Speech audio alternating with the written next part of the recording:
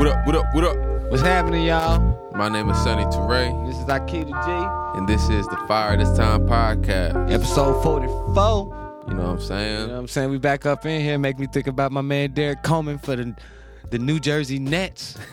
Number 44. Mad powerhouse. That's what we're going to do. We're going to give you a strong powerhouse today for the radio show. As of usual. And as usual, you know, we coming back to you every week. In every episode, trying to give you some fire, trying to give you something to, you know, sizzle on for the week and you know, cool those temperatures, but heat those temperatures at the same time, depending on where you at. Right. You know? Yeah, James Baldwin said, you know, if you black and conscious, you in a constant state of rage. I'm paraphrasing, you know what I'm saying? And that's kind of we trying to fan them flames. You know what I'm saying? Which, of course, we going to have in this day and age the right type of way. You know we got to handle that stuff collectively, too. As always. So I know that helps, you know, us dealing with our shit, but also, you know, we hoping it helps you as well. So, what we going to deal with today? We got a couple things on the checklist for today, Aki. We're going to be talking about Chris Smalls and the Amazon labor union victory. And so we're going to have a good conversation about, you know, how that movement came together, collectivized, and, you know, was what some people call the most monumental labor victory in the, you know, in decades. See, for that reason, we got to get some sound effects, Aki. Oh, yeah. No, you know what I'm saying? We were supposed to have some jumping off, some shots going in the air, something for that one right there. No, you right, Aki. We got to get on that sound design. We going to get there. We're going to get that sound design. By episode 50, our sound design going to be different. Okay, then. We're going to make that promise. 44 to 50, we're going to do that. There we go. We also going to talk about, you know, that's going to lead into a conversation about Black Lives Matter, the Global Network Foundation, whatever, you know, acronym they're going by now. Doing some new purchases, y'all. Oh, yeah, you know what I'm saying? I don't want to go into, don't tell them the number. Don't tell them the number. Don't tell them the number. They got more mansions, you know what I'm saying? You know? And so just as a preview, BLM ain't Black Lives Matter no more. It's buying large mansions. There we go. That's what it is, buying large mansions. Right. Okay then. But we're gonna start today off, you know, on our Push Soul shit, Aki. Okay then. So as you know, we're now, you know, really we're under the Push Soul umbrella. Push Soul Collective being a hip hop collective independent label, you know what I'm saying, that not just gonna do the music, you know, now we get into other areas with the blog, with the podcast, the politics, you know what I'm saying? Like hip hop is universal, hip hop is holistic in our lives, Aki. Exactly. You know, we like, you know, different parts of it, but we the hip hop generation. Yeah. You know what I'm saying? Clearly, that's us. I was born at the beginning of it. Exactly. You know what I'm saying? Like, you know, I came in a little bit later, but through a golden era at the same time. Yeah. Oh, yeah. So, yeah, I mean, with the Push Soul news, you know, Push Soul now has the Village playlist on Spotify. So, connect with us on social, you know, Sonny Toure or Push Soul Collective on Instagram or whatever. And check out our link to the Village playlist, you know.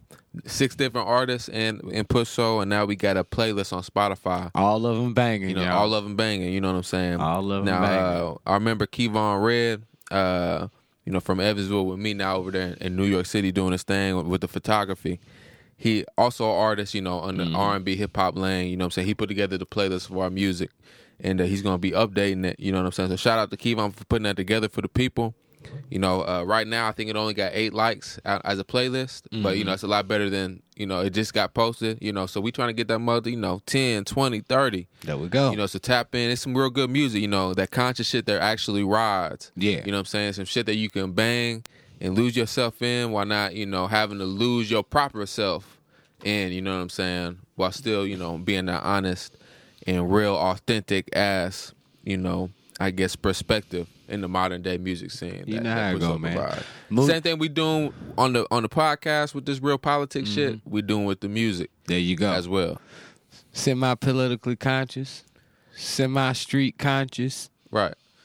But all around conscious, right? You know, and that's what we're trying to do. That's good music for y'all. I'm letting y'all know if y'all ain't check that out, y'all go check that out. They make some good music.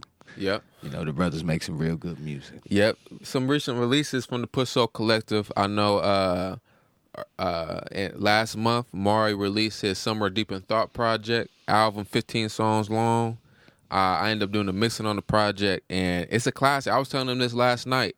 You know, that joint is a classic. You know what I'm saying? And so that's one that got to get released 10 years from now. Get re-released 10 years. Yeah, I mean, throughout. I mean, forever type shit. You know what I'm saying? Like that one is gonna have a resurgence. I think once people really understand what type of artist Maury is. There you you know, go. but even right now, I see it making moves and really affecting people. You know, right now. You know, because. Definitely got a righteous vibe to it. The beats selection on there, the potency of his flows on there, and then the content of the lyricism. Like he putting it all together, you know, in this form. I mean, this is competing with the J. Cole shit. This is competing with the major shit that's out there, bruh. There you go. It's right there. You know what I'm saying? Don't sleep just because it ain't a name you ain't heard yet. Hey, you know, there's plenty of them in the game you ain't heard of yet, but one day you will. Right. That's right. Everybody you hear now, you once ain't never heard of. Yep.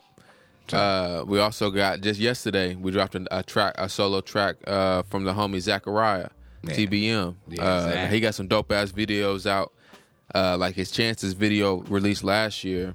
It definitely showcases, you know what I'm saying, the culture, you know, black culture and what it should be and what it is and what it should be. Yeah. It beautifully captures that. His music do that with the lyricism. He's a Chicago artist, and that shit go hard. You know what I'm saying? His most recent single that just dropped is called Wonder Why, and he definitely come up with a little R&B hip hop type vibe on there.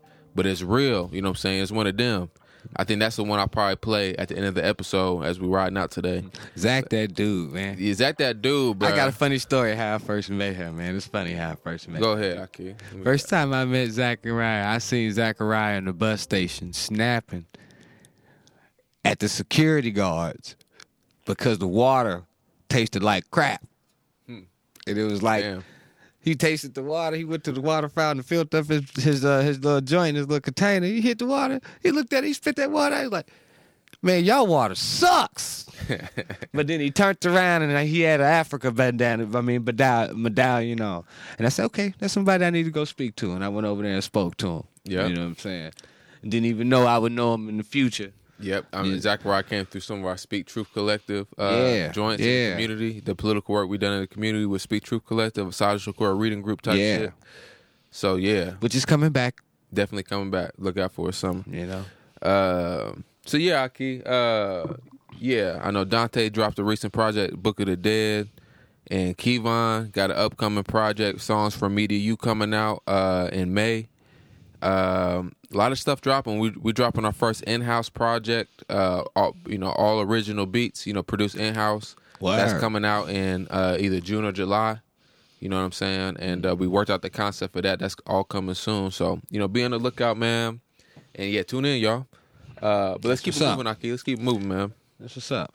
Well, we're gonna start off as usual, and as we told you, with this current victory in the workforce, in the labor movement, victory through Amazon, but done by a black man, I'm proud to say that, Chris Smalls, organizer, of the, the Amazon Labor Union, ALU, you know what I'm saying?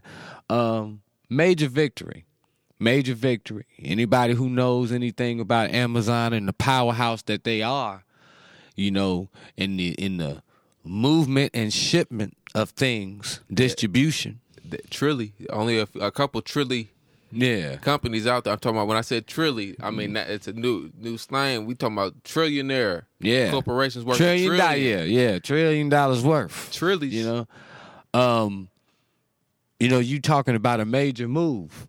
And of course, us, Sonny Turan, Arkita G, we often and constantly and continuously, try to give y'all constant information on the system. And Amazon is, to some extent, a part of the system. Maybe not what you would say the United States system, but the capitalist system. Very exploitive, very manipulative, very capitalistic. And it being that, we already know that naturally you are going to have a situation where anytime workers are trying to assert themselves in some form of rights, rights that is owed to them as human beings within a corporation or company, it naturally enjoins that the people should stand together and that the corporation will naturally go against them. Well, we just seen that sort of defeated in this situation.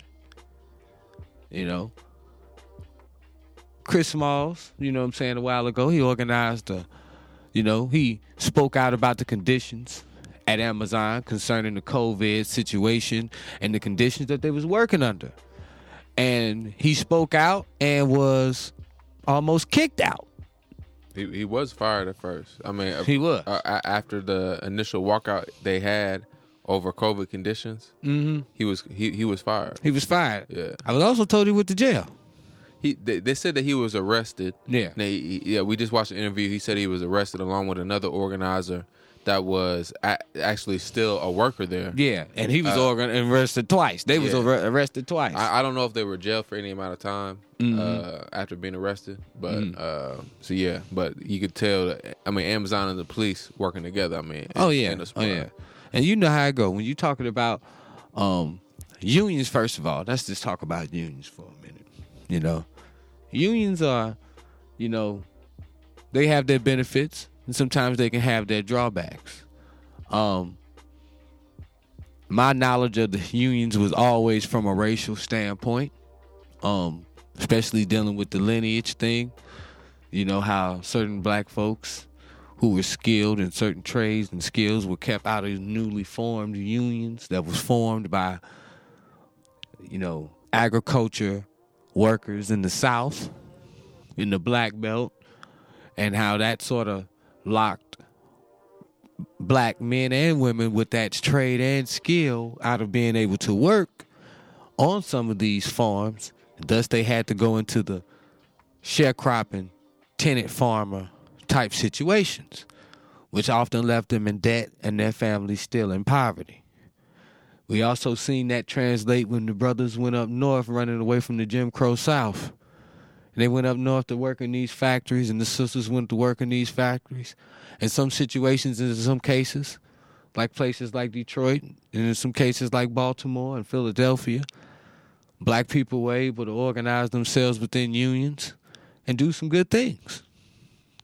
We've also seen in other places like New York, in Boston, in North Carolina, South Carolina, those unions also kick and keep black folks out. So unions is a very tricky thing. But in this super extraordinary capitalist society that we live in called the United States of America, Sonny, this right here is a very significant victory. The brother seems to be very sincere. He seemed to have organized a team around him. From what he has already endured, he has shown himself to show the characteristics that, hey, I think this is going to be something. Yeah, and before we get more on Chris Smalls and his leadership specifically, one thing that he did say that really caught me, as correct and just, a correct analysis basically, was when he said, we can't, union organizing cannot rely on the same tactics that worked decades ago. Yeah. And I don't think he mentioned this specifically, but he doesn't have to, given the context of Amazon. But the fact that it is that, giant corporations are growing in power in a lot of ways. Yeah. The consolidation of so many industries into specific corporations. Yeah. We see how Amazon is overtaking, so much of the consumer, marketplace out there for so many different goods, to the point where there's a lot of, what is it called, horizontal integration, you know what I'm saying, as far as what Amazon's doing, just in the general market, amongst their competitors, But Amazon is also engaging in a lot of the vertical integration as well. Yeah. Where, we discussed yesterday, what's the possibility of Amazon buying FedEx, for instance? I mean, they got the money to make a major move like that if they really wanted to. Yeah. And Amazon already relies on, somewhat on its own drivers. Yeah. Which they exploit. Yeah. Viciously, but Amazon also relies on non-Amazon Prime delivery drivers as well for shipments. Like a lot of packages are bought on Amazon are shipped through FedEx. Yeah, I mean, that's the thing about Amazon and how they're set up. They can get around a lot of different things, especially when you're talking about when you go into the shipping and distribution of products. To me, Amazon, I always say Amazon is New World Order. Yeah. Real talk. I mean, like when I say that, I'm not going to the extreme, but I'm speaking in the sense of how they are taking over a lot of things. And now the owner of Amazon is who? Jeff Bezos. Oof. Right? Yeah. He also owns what? He owns a lot of different The shit. Washington Post. Damn. So, he own that now? I think he's been owning that. Yeah. Damn. So that show you right there, even outside of Amazon, we're talking about the power of single capitalists. Yeah. But I mean, that is extraordinary at this point. Yeah, but I mean, in the sense of Amazon, it's a lot different. Like, we get Amazon products. I see Amazon products coming through my gig all the time, and those Amazon products range from everything, from tuxedo shirts to pre-cooked meals to weight benches. It is the prime online shopping. You know what I'm saying? System that you can use. You can go on Amazon and get damn near anything, and get it delivered to you in a timely fashion. So it's like right now a place like FedEx and the United States Postal Service, they have a bigger their infrastructure is deeper than the Amazon's right now. Amazon is more distribution centers and small truck delivery local. Long haul shipping and freight across country, they don't do that yet. But they got the money to be able to buy a FedEx and just take over theirs. Mm-hmm. They already got the infrastructure set up. You can just buy them. And that may be a major move that may come in the future, which will solidify them even more because now they got the infrastructure to move around. Now that could help. It would help them, but it could cripple the country. Because now you going back into some monopoly type shit where, we already know the corporations got more money than the government. So yeah, for sure, Aki. Yeah, and it's deep. You know what I'm saying? Like, because we talking about monopolization. What about these social media companies? I know we kind of getting off topic. We're gonna get back on topic. Get back to Chris Smalls and his leadership. Mm-hmm. But social media is monopolized in so many, a few platforms that they're not. These aren't democratic platforms. Oh no, these are owned by capitalists. Yeah, but they are performing societal functions. There's a utility in society. You know what I'm saying? So I told you earlier, Aki, if I was a totalitarian leader, you know what I'm saying, mm-hmm. or being cast as one, you know what I'm saying. Mm-hmm. If I had to say so in a revolutionary movement that was fomenting, you know what I'm saying, that was seizing power or that had just seized power. Yeah. I'm rocking like Cuba did when they overthrew the Batista government. Mm-hmm. I'm nationalizing industries. Yeah. You know what I'm saying? It belongs to the country. Right. Like I want to enforce that the nation is ruled by the ruling class of the nation is the working class, not the corporations, mm-hmm. but the working class is the ruling class of the nation. Yeah. And when we nationalize industries, we're saying we're putting them under democratic control. Yeah. Because the nation is going to actually be a function of, this democracy that, we need as a human society. Mm-hmm. So, I'm nationalizing social media, bro. You know what I'm saying? That's, all of it. Yeah, that's coming under the people's control. And get it out of control of these capitalists. Well, right now they sort of seeing how social media is going haywire and how social media goes against their intentions. we see how China use social media different, right? Yeah. That the algorithm's different. Yeah. You know, Completely different. yeah.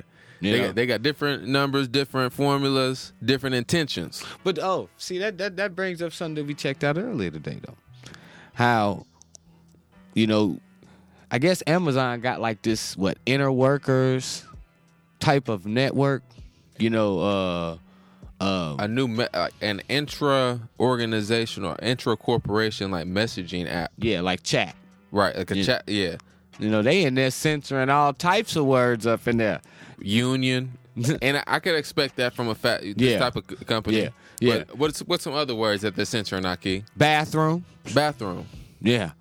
So the diversity, I think. There's an intra-communal, intra business messaging app, and you can't even say the word bathroom in there. Yeah. And that's because, and why is that? It's because of, and rightly so, people pointing out the inhumane treatment of Amazon workers, having to piss in bottles. They ain't got time to go to the bathroom. That's some project shit. That's some inhumane shit right there. I mean, and the list goes on, the backbreaking work that they make you do there. Oh, man. And then you gotta, I know there's some factories where you gotta wait 30, 40 minutes after your shift ends, after you're done getting paid, to exit the building, you gotta be searched. Damn. Your shift let's go, and there's hundreds of people getting off. Mm-hmm. Hundreds of people gotta get searched. And that's crazy. So that's another 30 minutes. You should be getting paid. Yeah. Because that's supposed to be. Matter of fact, y'all need to put the time clock before that. Right. So behind that. So when I'm clocking out, when I'm going to the time clock, I gotta go through this search and then hit the clock. Exactly right, Aki. Exactly, you know what I'm saying? That's how it got to be. It shouldn't be no other way. But that's how they're gonna be in a shipping department. Because I'm gonna keep it real. Amazon ship everything. So you know what Amazon is getting a ton of? Phones. Mm-hmm. And that's a prime suspect. Phones, boxes of shoes, Jordans. They getting jewelry. They getting everything through there. So yeah, they're gonna be searching you, but you should be getting searched on the clock. Mm-hmm. Get paid for the search. Right. You know? That's time. That's time. Now, in the Sonny Terray government that's coming, yeah, I'm gonna say your shift starts once you start your commute. Once you hop on the road to get to your job, you clocked in. under my government, so vote for me. You know what I'm saying? So vote for you. Right. Hey, you know something? They gonna be writing their gas off on taxes on your ass. Right though. But real talk though, you know what I'm saying? This right here is a blow definitely to Amazon. Right. He's already talking about, they talking about going to other factories and doing the same work. So right. Like Chris Moss said, because of the growing power of corporations, which, caused that tangent that we just went on. Yeah. Their growing power, the growing use of technology in that power. Definitely you got to change up the strategy. So what did the Amazon labor union do in this local area that they were doing their grassroots, join in New York? They was, being like, how did the white folk on Breaking Point say it? They were being culturally relevant or something like that. Yeah. Culturally relevant food was the one that kept on hitting on. Yeah. At. Yeah. And that kept on making me and Aki laugh because they was talking about what they at first called African rice. Yeah. You know what I'm saying? Yeah, African style rice. So, translation, they talking about some jollof. Yeah, they you know what I'm saying? They got a sister to make some jollof, and they had it set up outside of the factory, and that's how they said they got some of their first organizers outside of the first few. Yeah, how they got the next organizers, years ago to really start the momentum for what this massive victory they just had was the jollof, handing out jollof to a lot of that people that worked there were Africans. Yeah, and then those factories. I mean, I know I work in one. You're gonna find, we got a large section of Africans in the factory. African, Hispanic, and Black. So one thing Chris Moss talked about, being at the bus station, You know what I'm saying? Bus stop. But being at the bus stop, Probably got a bus stop right there in front of it. Exactly. You know, outside of the factory, and being one-on-one, you know what I'm saying, being amongst the people, amongst the workers, and really doing hands-on organizing. You know what I'm saying? And that, you know, that's definitely avoiding a lot of the obstacles, you know, put inside in the factory, even social media that is depressing or like marginalizing some of this news. Like, being face to face with people still work. Yeah. You know what I'm saying? And they definitely utilize that. I mean, you know, he put that leg work in. I mean, to some extent, he didn't get the help of, you know, national unions till later. You know, and that's another significant part of their victory, right? He didn't get.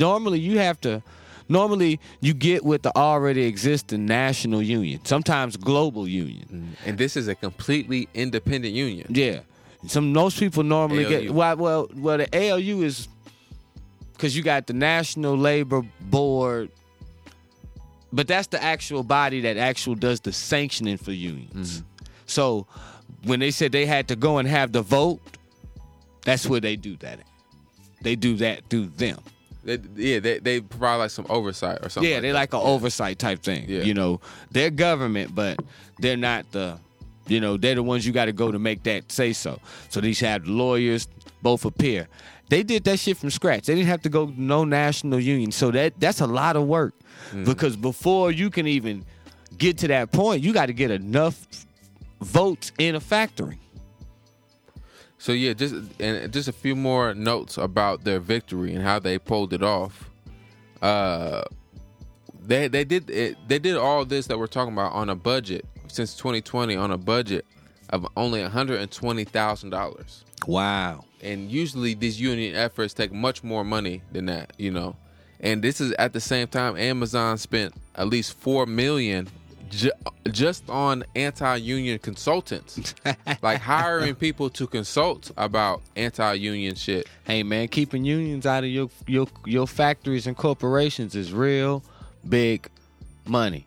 They spend lots of money yearly on that, and it's bigger than just trying. Like $4 million is probably bigger than the loss they would face at this one union. You say that one union negotiated a better contract or whatever. Yeah. The loss of spending $4 million is probably more than what they would have lost with that union foreman. You know what I'm saying? But the point of it is, from their perspective, is to quell this type of movement from materializing across the country. They want to kill it where it's starting to grow at. Yeah. That's why they spent so much money, you know, to defeat such a small, relatively at its beginning, a small operation. Yeah. So a few more notes on this. You know, the organizers went to union busting meetings, you know, with, you know, that some of these consultants that Amazon hired were at talking to workers. Yeah. Meetings they weren't invited at, knowing they're going to get kicked out for talking their shit. They go there and talk that shit and get kicked out. Don't listen to that bullshit. Right. So, I mean, they really being confrontational, letting people know we ain't backing down, letting the workers see that example being set as real well. Talk. Because a lot of people, man, they deter away from unions because people try to deter them away from and y'all got to hear the rap. Y'all got to know the story. Y'all got to and you got to sit in one of those to hear what they be in there talking about. But they be kicking some real shit that just seems real shabby, you know. It's to protect them. They don't want unions in corporations because they want to be protected. That's why corporations don't want. Unions make corporations be held accountable. You can't just fire me when I got injured on your job. You know what I'm saying? You can't, you have to give me, maternal leave, those type of things. Factories get around those type of things, especially if you're working in a right to work state. New York is a union state though. So that makes it a lot easier. You try doing something like that in North Carolina, it's a lot different. Mm-hmm. Yeah, good insight, Aki. Let's talk a little bit more about Chris Smalls' leadership. So this is significant, Aki, because a lot of his entrance, or a lot of how when I was introduced to this story at first, maybe last year sometime, you know what I'm saying? Like the fact that Amazon, after the initial walkout and some of this musing about a potential union starting to foment, right? Amazon sends a memo out, Jeff Bezos included on the email, right? That's saying that Chris Smalls wasn't smart, not articulate, right? And the memo also said we should make Chris Smalls the face of the union movement within our organization. And basically the subtext there is to more easily quell it or crush it. Yeah. You know what I'm saying? Because let's choose an opponent that's easy. It's this nigga. They're not saying this, of course, but we know how they feeling. Yeah. That is not articulate, not well spoken, and he's gonna embarrass himself, and he's not gonna be able to stand the test of leadership that he thinks. The pressure that we can put on him. You see what I'm saying? They quell a lot of stuff by putting that pressure on them. Getting you fired, messing with your unemployment. You know what I'm saying? They can put your name out there bad on the streets worse than anybody. And I'm just thinking, like, these people probably say the same thing about Fred. I'm not trying to compare Chris Smalls to Fred Hampton politically, but as far as what they represent aesthetically to white people, I can see some similarities there. Fred Hampton, a brother. Chris Smalls, a brother. You know what I'm saying? Mm-hmm. That he's not changing up his dress. He's not changing up his style. Yeah. You know what I'm saying? Like, he's coming authentically himself. Yeah. And we already seen for these elite white people, that means you're not articulate, you're not well-spoken. You know what I'm saying? Chris Smalls is, doing national media interviews now. He got his gold teeth in. Yeah. He got his chain on. You know what I'm saying? He got his fitted cap on.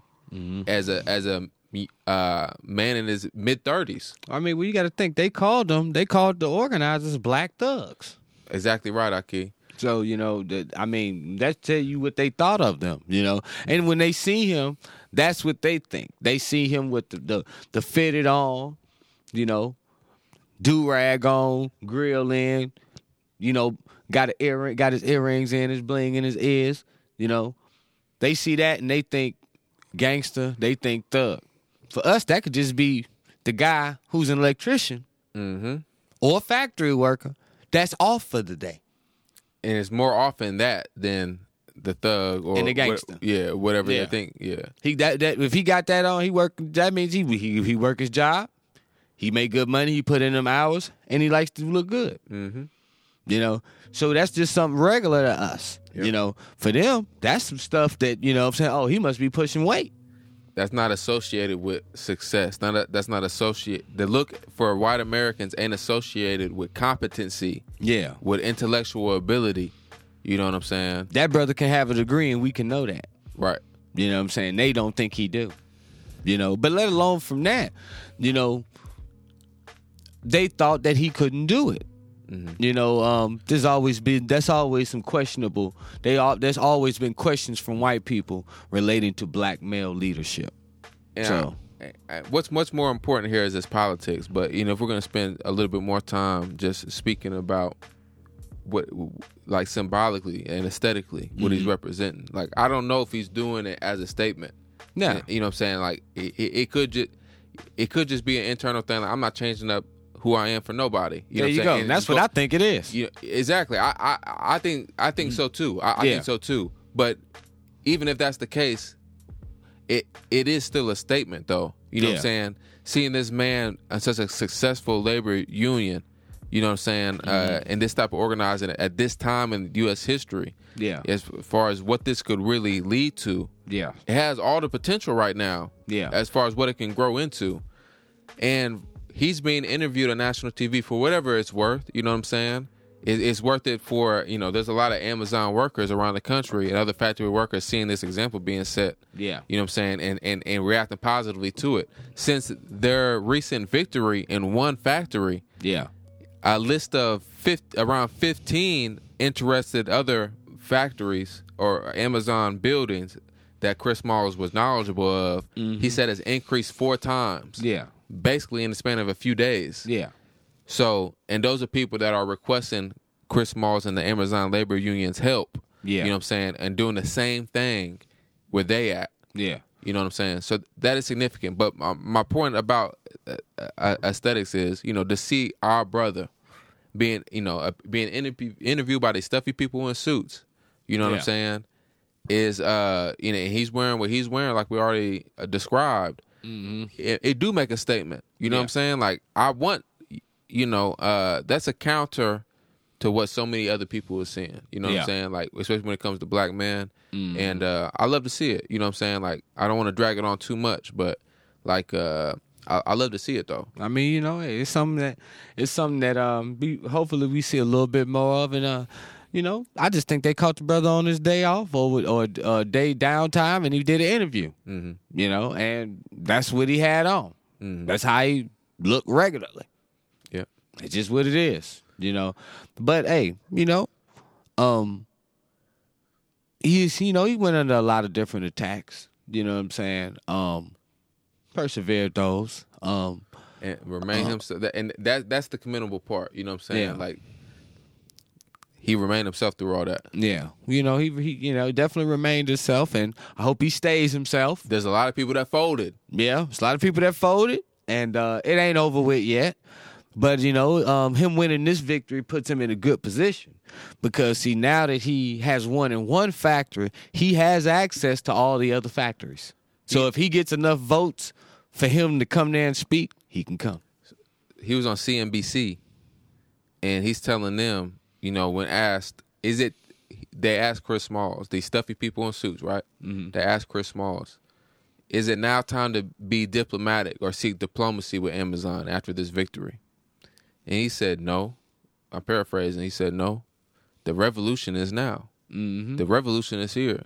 The growth of, and now I'm extending it to what what was being left unsaid. But poetic additives. You know what I'm saying? But I mean, the growing power of corporations, to the detriment of working people, it was bound to fail. And the revolution that's going to overturn that and create a different system, a different relationship there. You know what I'm saying? That revolution has begun. I found it significant, the fact that he did say the revolution has begun. He did use that wording. Yeah. And, I mean, it's significant, man. So shout out Chris Smalls, man. And, I think if we're going to move on, now we're going to contrast that type of working class black leadership, you know what I'm saying, with the continued exposure of the real pathetic, spineless leadership of these leaders of the Black Lives Matter movement, Global Foundation, whatever the fuck you want to say, acronym-wise. BLM network. You know what I'm saying? Like they gonna shift it whenever they needed some type of different tax qualification. So like they need a new crib. They'll change that shit. If they need a new crib. Anytime a charge come to one name, they don't jump to another one. So it come out. We done talked about these leaders buying mansions, in their own name from the profits they reaped. You know what I'm saying, from these activities, right? Now it's coming out that the Black Lives Matter Global Network Foundation, whatever, in the foundation's name, a $6 million mansion was bought. $6 million, stuffy white neighborhood, 6-bedroom baths, and they claim it's for a meeting headquarters and also a refuge for movement activists on the run and artists. As if they're still involved in like street protests and shit like that. You know what I'm saying? Like activists on the run. But this is what's being bought with people's donations, right? You're seeing, like we've already said, Aki, dozens of Black Lives Matter local chapters calling out the lack of democracy. Yeah. The lack of transparency about where the funds are going, how they're not trickling down to organizations, right? Yeah. The organizations get a small amount compared to y'all spending $6 million on a mansion. Yeah. And so it's really ridiculous. So let's actually open up the thread, right, that I put in the chat. So this is Sean Kevin Campbell who exposed this in the NY Mag, right? And the article is titled "Black Lives Matter Secretly Bought a $6 Million House." So I'm just gonna read through the Twitter thread, and we can ad lib it. I can. So this is not the article itself. This is just the Twitter thread that I think captures that the author wrote about his article that captures the main points, right? In January, I wrote that my piece on the Black Lives Matter Global Network Foundation was one of the hardest I'd done. This one has been heartbreaking. As organizers have fallen homeless, I uncovered a $6 million property purchase with BLM GNF funds. The property is worth more than 6,500 square feet, has a half dozen bedrooms and bathrooms, a pool, a bungalow, a sound stage, an outdoor fireplace made of Italian marble. Wow. Amongst numerous other luxuries. When I asked, my questions were called defamatory, and the Black Lives Matter Global Network Foundation jumped into a mode where they sought to kill my story or detract from its findings. I know this because I later acquired a memo of their plans. They looked to bury the truth. So he's really exposing these people with receipts, right? Through reporting, I learned that the Black Lives Matter Global Network Fund has pooled resources with consulting firms run by Patrisse Cullors, one of the three founders of Black Lives Matter, right? The former executive director, and Shalomaya Bowers, the deputy executive director, to monitor social media and investigate journalists, including myself. So, they're pooling resources with consulting firms to investigate journalists that are trying to expose their, misuse of funds. Ain't that just how some rich people protecting their egos and their images operate? Yeah, they got the silence team. Now, just contrast this with, actual leaders, you know what I'm saying, of the past and the present. So let's keep going. When I spoke with nonprofit experts, they told me that the luxury home and pooling of resources with interrelated entities raises red flags for nonprofit operations. Some said a formal investigation might be needed to sort everything out. This isn't necessarily fraudulent, but it's probably a waste of resources. Tory Russell, activist in Ferguson, thinks so. More than angry, he became depressed when I told him about the property, thinking about what could have been done with the money. Russell has been working with Mike Brown Sr., father of slain Brown Jr., whose death at the hands of police sparked national outrage in 2014. And also, as we know, this is me speaking, Sonny, what led to the environment which gave birth to the Black Lives Matter movement, right? This property is on the books, but Russell, this is back to the tweet, but Russell, Mike Brown's father, can't pull enough. No, this is the man working with Mike Brown's father. My apologies. Can't pull together enough money for a community center in Ferguson. So the Ferguson Center they want to buy would cost a fraction of the nearly $6 million property. Russell said local activists, all these black people and black women, black folk who are struggling and die penniless, I don't think they would do something like that. And he's right. They wouldn't do something like that. Yeah. The black working class, if put in that position, and kept their righteous mind, wouldn't do something like this. He had stronger words for the organization, but his main thought was, I hope we wake people up. I don't want people to just quit. I don't want the funders to quit. And he's not talking about corporations. Russell, I'm talking about a lady. It's the first time I ever got something, an old black woman in Orlando, Florida. She wrote me in Ferguson to tell me she saw me in Ebony. The grandmother then figured out the internet just to donate. With the little people down here, Russell told me, we was doing something, and our everyday people saw it and wanted it to be part of it, $5 at a time. More than the corporations, I wish we could have a movement full of that. And that's ultimately what we need, Aki, a movement that we fund for ourselves, by ourselves, through those little small donations. We set an example. The people will follow. The people will get in line. And I love that belief is still there. See that you're doing something. So there's a quote from the article that I seen somebody post on Twitter that I want to that's important enough to mention here.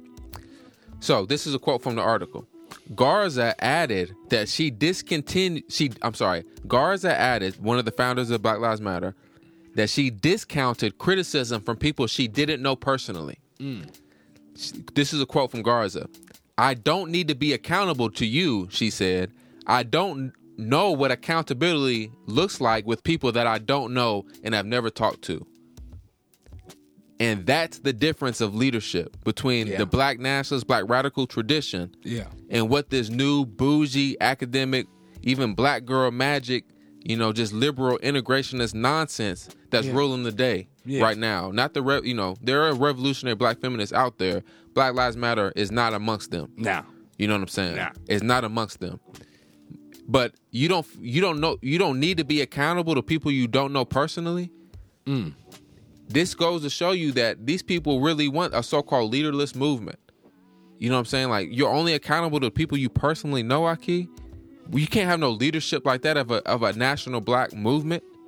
And black people want I'm not just talking about one person, but they want a thriving leadership for a national black movement. And people that have the position, have the funding, have the attention, have the platforms, right? Has at least the beginnings of an organizational opportunity. Yeah. Them three founders were put in position that people ain't seen in decades, if ever. And now y'all saying you ain't got to be accountable to people you don't know. Like, we should be fucking pissed off, Aki. You know what? Imagine Malcolm X saying, I don't got to be accountable to no black people I don't know. There's a tradition, Aki. There's a tradition. There's a black peoplehood. You know, these people talk about black collectivity. You know what I'm saying? All this other, metaphysical nonsense all day. But when it comes to actually being tied and being responsible, given your position, the black people you don't know personally, it's too much to fucking ask. Well, that's the thing, man. That's the corner they drift into when accountability is being tossed at them. See, when the accountability is being tossed at them, they all about the people. They all about, the collectivity and things of that such nature. They'll talk about all that shit about what our ancestors did, to come through the hard times. And yeah, we did it collectively. But as soon as we throw some accountability on you for the stuff you're doing, all of a sudden, you roll back to some stuff of, well, I'm only accountable. Hell, I can only be held accountable or should be held accountable to the people I know. So how you call yourself Black Lives Matter? You mean only the people that you know Black Lives Matter, not literally all Black Lives Matter. And that's just goes into the brand or the leadership that they've been given. You have to remember, we're talking about leaderships that to some extent got to be lineage based. Who taught you and who taught you? You can see they're individualist, right? Yeah. That's the rot of individualism in black politics. Yeah. If you believe in black nationalism, you know what I'm saying, that there needs to be a measure of black national separation or something unique for black people to defend our own interests, something where we can pursue self-determination. Yeah. You understand then the need to be accountable to people you don't fucking know. Yeah. It's like, it's funny because it's like, okay, when we look at the nationalist movement in its heyday in the 60s, right? We were still a people that was still coming off the sharecropping fields and still on them. And our old culture, I like to call it the old Southern culture, black people, and it transferred up north too. We knew we had to stick together. We knew we had to do it collectively. We moved in groups. We built towns this way, built settlements this way. This new culture is very much non-collective. This is some mad capitalist shit. I'll take your collective donations, but I'm not going to be accountable to the collective. Yeah. That's crazy. Yeah. That's crazy, Aki. I mean, man, hey. I will account for your donations in my pockets. Yeah, but I'm not going to be accountable because I'm like $6 million. I'm thinking about all the stuff you could have did with $6 million, right?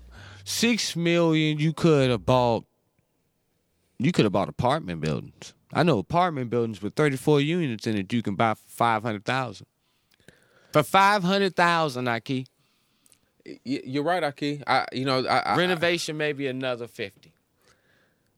And it's not just $6 million. You know what I'm saying? We talking about them getting $100 million deals with the white philanthropy industry. You know what I'm saying? Look it up. Type in BLM 100 mil. Yeah. You're going to see some shit. I mean, hey, man, I'm like this. Now, in this era, you can be black power and black nationalists, but take white man's dollars. Yeah, and that's what Black Lives Matter did. That's why they, tied to the hip of the Democratic Party. I mean, like in some extent, as much as I like to go at Black Lives Matter, and I do, I just criticize now. I'm looking at it like this is a bigger problem than just them. They're a reflection of what niggas have become. Mm-hmm. So it's like, it's like one of them things like, you know what? When I look at the way is that makes sense. That makes sense in this, right? It makes no sense, but it makes sense if you're thinking like that. And it's crazy. I think it's definitely growing. You know what I'm saying? The collective rejection of Black Lives Matter in our community is growing. Oh, yeah. You know what I'm saying? Yeah. One, they never really had the hood like that. Yeah. You know what I'm saying? They really never had the black community like that. Yeah. You know what I'm saying? The working class black community, they didn't have it like that. Yeah. And there was only certain segments of black people that they had. Yeah. Dispersed around the country, you know what I'm saying? Now, there was some local organizing, like we always talk about, that was branding, themselves Black Lives Matter. But, many of them people, came to reject the organization, like we discussed in previous episodes. I mean, they got people, and I always like to say, there's a lot of people that was getting in Black Lives Matter that were sincere. Yeah, they for were. Sure. But then I also looked at Black Lives Matter as like a fad. Yeah. When I started seeing people going to the memorials and taking selfies, shit, you know what I'm saying? Just to pretty much say you was there. You're not into any of these politics when you at home. You don't talk about none of this stuff when you at home. You got in the car and you rode somewhere just to take a selfie in front of it. And don't get me wrong, I can understand the feeling that you would get from that. A lot of people, if you've never been around a lot of black people, when they on one accord and they on some a revolutionary, go against the system type stuff, whether it's just a protest, it feels very good. I ain't gonna lie, you be turned up. And corporations are really, we're talking about the growing power of corporations. Yeah. They're able to offer multi-million-dollar deals. Yeah. Come consult, for our diversity initiative. You know what I'm saying? Good jobs come out of that. And these motherfuckers get in that industry and get touched by it. And, a lot of these people's turned out before they even reach that level. And to be honest with you, I've always sort of felt that the leadership of Black Lives Matter, just me personally, I've always felt that they had different intentions when they started this. No, they was trying to a lot of that stuff, and I've heard this communicating organizations where we've been a part of, Aki. Political situations we've witnessed together. Yeah, people treat black organizing in the Black Lives Matter era as a re-education camp. Yeah, instead of seeking to reflect the best of black demands against our collective grievances. Yeah, the most uniting demands that address our collective grievances as black people. From the masses to the masses. Exactly. Instead of reflecting that, we rather say, before we handle that stuff, come into an organization where you must think these things. Yeah. We already setting the tone. We're not creating something new. We're really, saying, that's a terrible way to look at it. I believe in re-education. But re-education to me, comes with stuff like yourself, knowledge of yourself. But too many of these organizations is oriented in a type of way where you can't do effective work with us until you think just like us. Yeah, that's terrible right there. You know what I'm saying? Yeah, that's terrible right there. These organizations should instead be saying, what are the best that I can take from the collective response that we yearn for to our collective grievances and coalesce that into a popular movement. And in our pursuit of that movement is where we can instill out of the culture. You know what I'm saying? And we discussed some ideas about, I think, of course, reparations is a possible, thing to organize around. I think things related to the labor market, as well, But yeah, we got to have, like some type of black agenda set, by some type of organization or some type of coalition that is made popular by the culture. Yeah, you know what I'm saying, And that program, it can't be about, making us think the most progressive liberal ideas about race, gender, or sexuality, class. Yeah. Let whatever is going to come there come in our democratic institutions. Let those debates come within black institutions that have not yet been created yet, or are in infant stages. Yeah, that's where that debate should be had at, in person. And that, I mean, but see, a lot of these academics and media personalities, they don't come from that type of black collectivity, and they know a lot of their arguments ain't gonna hold up in front of the black community like that. Yeah, you know what I'm saying? So of course they run from that and just retreat to a place where they're saying, I'm just waiting for the black community to get beyond some of its traditional beliefs and start thinking progressive like me. You know what I'm saying? And then once the black community does that, we'll be in a position where we can better fight the revolution. And I see it too often, Aki. So I know I'm calling out a lot of the people that are my current and future colleagues as somebody who's working on getting his PhD. But I ain't from this. I'm just here. Yeah. You know what I'm saying? So I'm gonna call it out, and they, you definitely gonna hear it from me. Yeah, they just got to be upset, right? I mean, this this is bad. But you want to know what? Yeah, it's bad. Yeah, that's the quote from Aki this episode. Yeah, this is bad. Yeah, but the worst thing is that the type of environment that we have going on, specifically just in the black community, they ain't gonna be called out on this shit. The article's been written, but nothing's gonna no demands are gonna be made on them to explain themselves. And who do they got to explain themselves to? They don't got to be held accountable to anybody that they don't know. I mean, you would think that an organization like Malcolm X Grassroots Movement, having a national apparatus with the history that it has, it should be in a position to publicly call out these type of things. I mean, most of them ain't. But you got to think, like, they do so when some of these organizations call out BLM, they do so in the widest way possible. Yeah, do a memo. Yeah, you're not gonna. What they should be doing is we got to raise the contradictions. We got to instill the culture in this critique. Yeah, you know what I'm saying? This critique of mainstream shit that ain't going nowhere got to be combined with the culture. Yeah. But see, once you do that in an authentic way, some of these bougie niggas get scared of it and back away from it. Yeah, you know what I'm saying? Because see, you got to remember with a lot of our, elder organizations, now they've gotten to a point where they're sitting in their tenures at the universities. They're sitting in their retirements and pensions and things of that such nature. And they don't have the will to fight like they once did. And some of them don't have the will to at least support the fight. And that's what makes some of this leaders. That's why they need a new and changing. Some of these organizations need a new and changing leadership. Mm-hmm.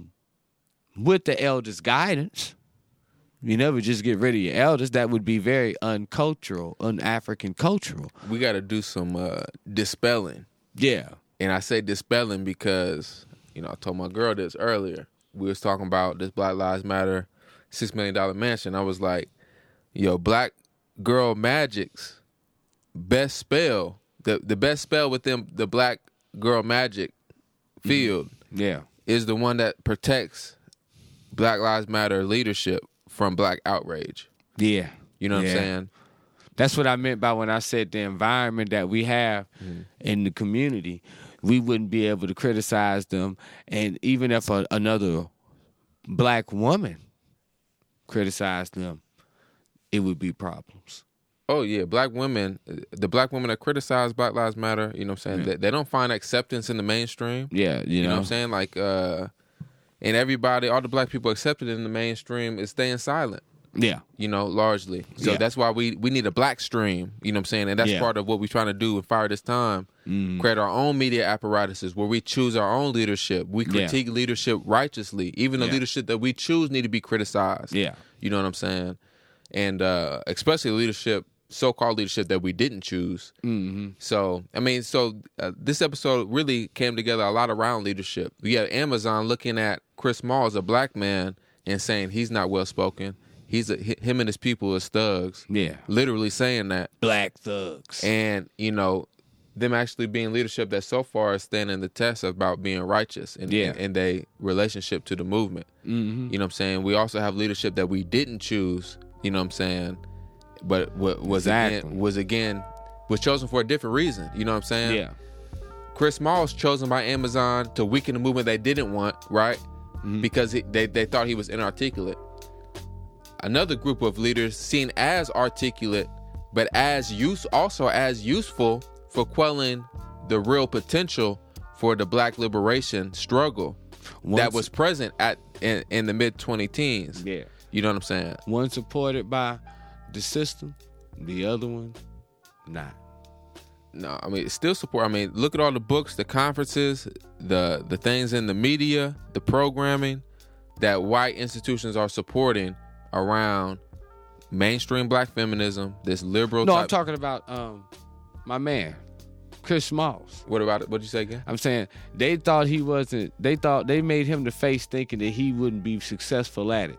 But when they did that, he went straight to the people, and he built himself and got backed by the people to make that happen. Whereas Black Lives Matter, they got backed by the system. They didn't go get themselves backed by the people. Right. Even the organizations, which were made up of the people, didn't back them at the end of the day. Yeah. And you're exactly right, Aki. So, let this episode be a meditation on leadership, Black nationalism, the pitfalls of liberalism, you know what I'm saying? And, let it be a lesson. If you made it this far in the program, make sure you sharing this. Because if you made it this far, you found you find to some degree what we're saying as significant. Yeah. You know what I'm saying? That means other people need to hear it as well in your life. Exactly. So make sure you sharing this, you know what I'm saying? Not just on your timeline, but send it, text that thing. Hit the DMs to some of your people, man. Say, yeah, you need to check this out specifically. There you go. So with that being said, I think we good, Aki. Any last words? No, I'm good right there. You know what I'm saying? Fight the system. Yeah, let's fight the system. Y'all fire this time. Peace.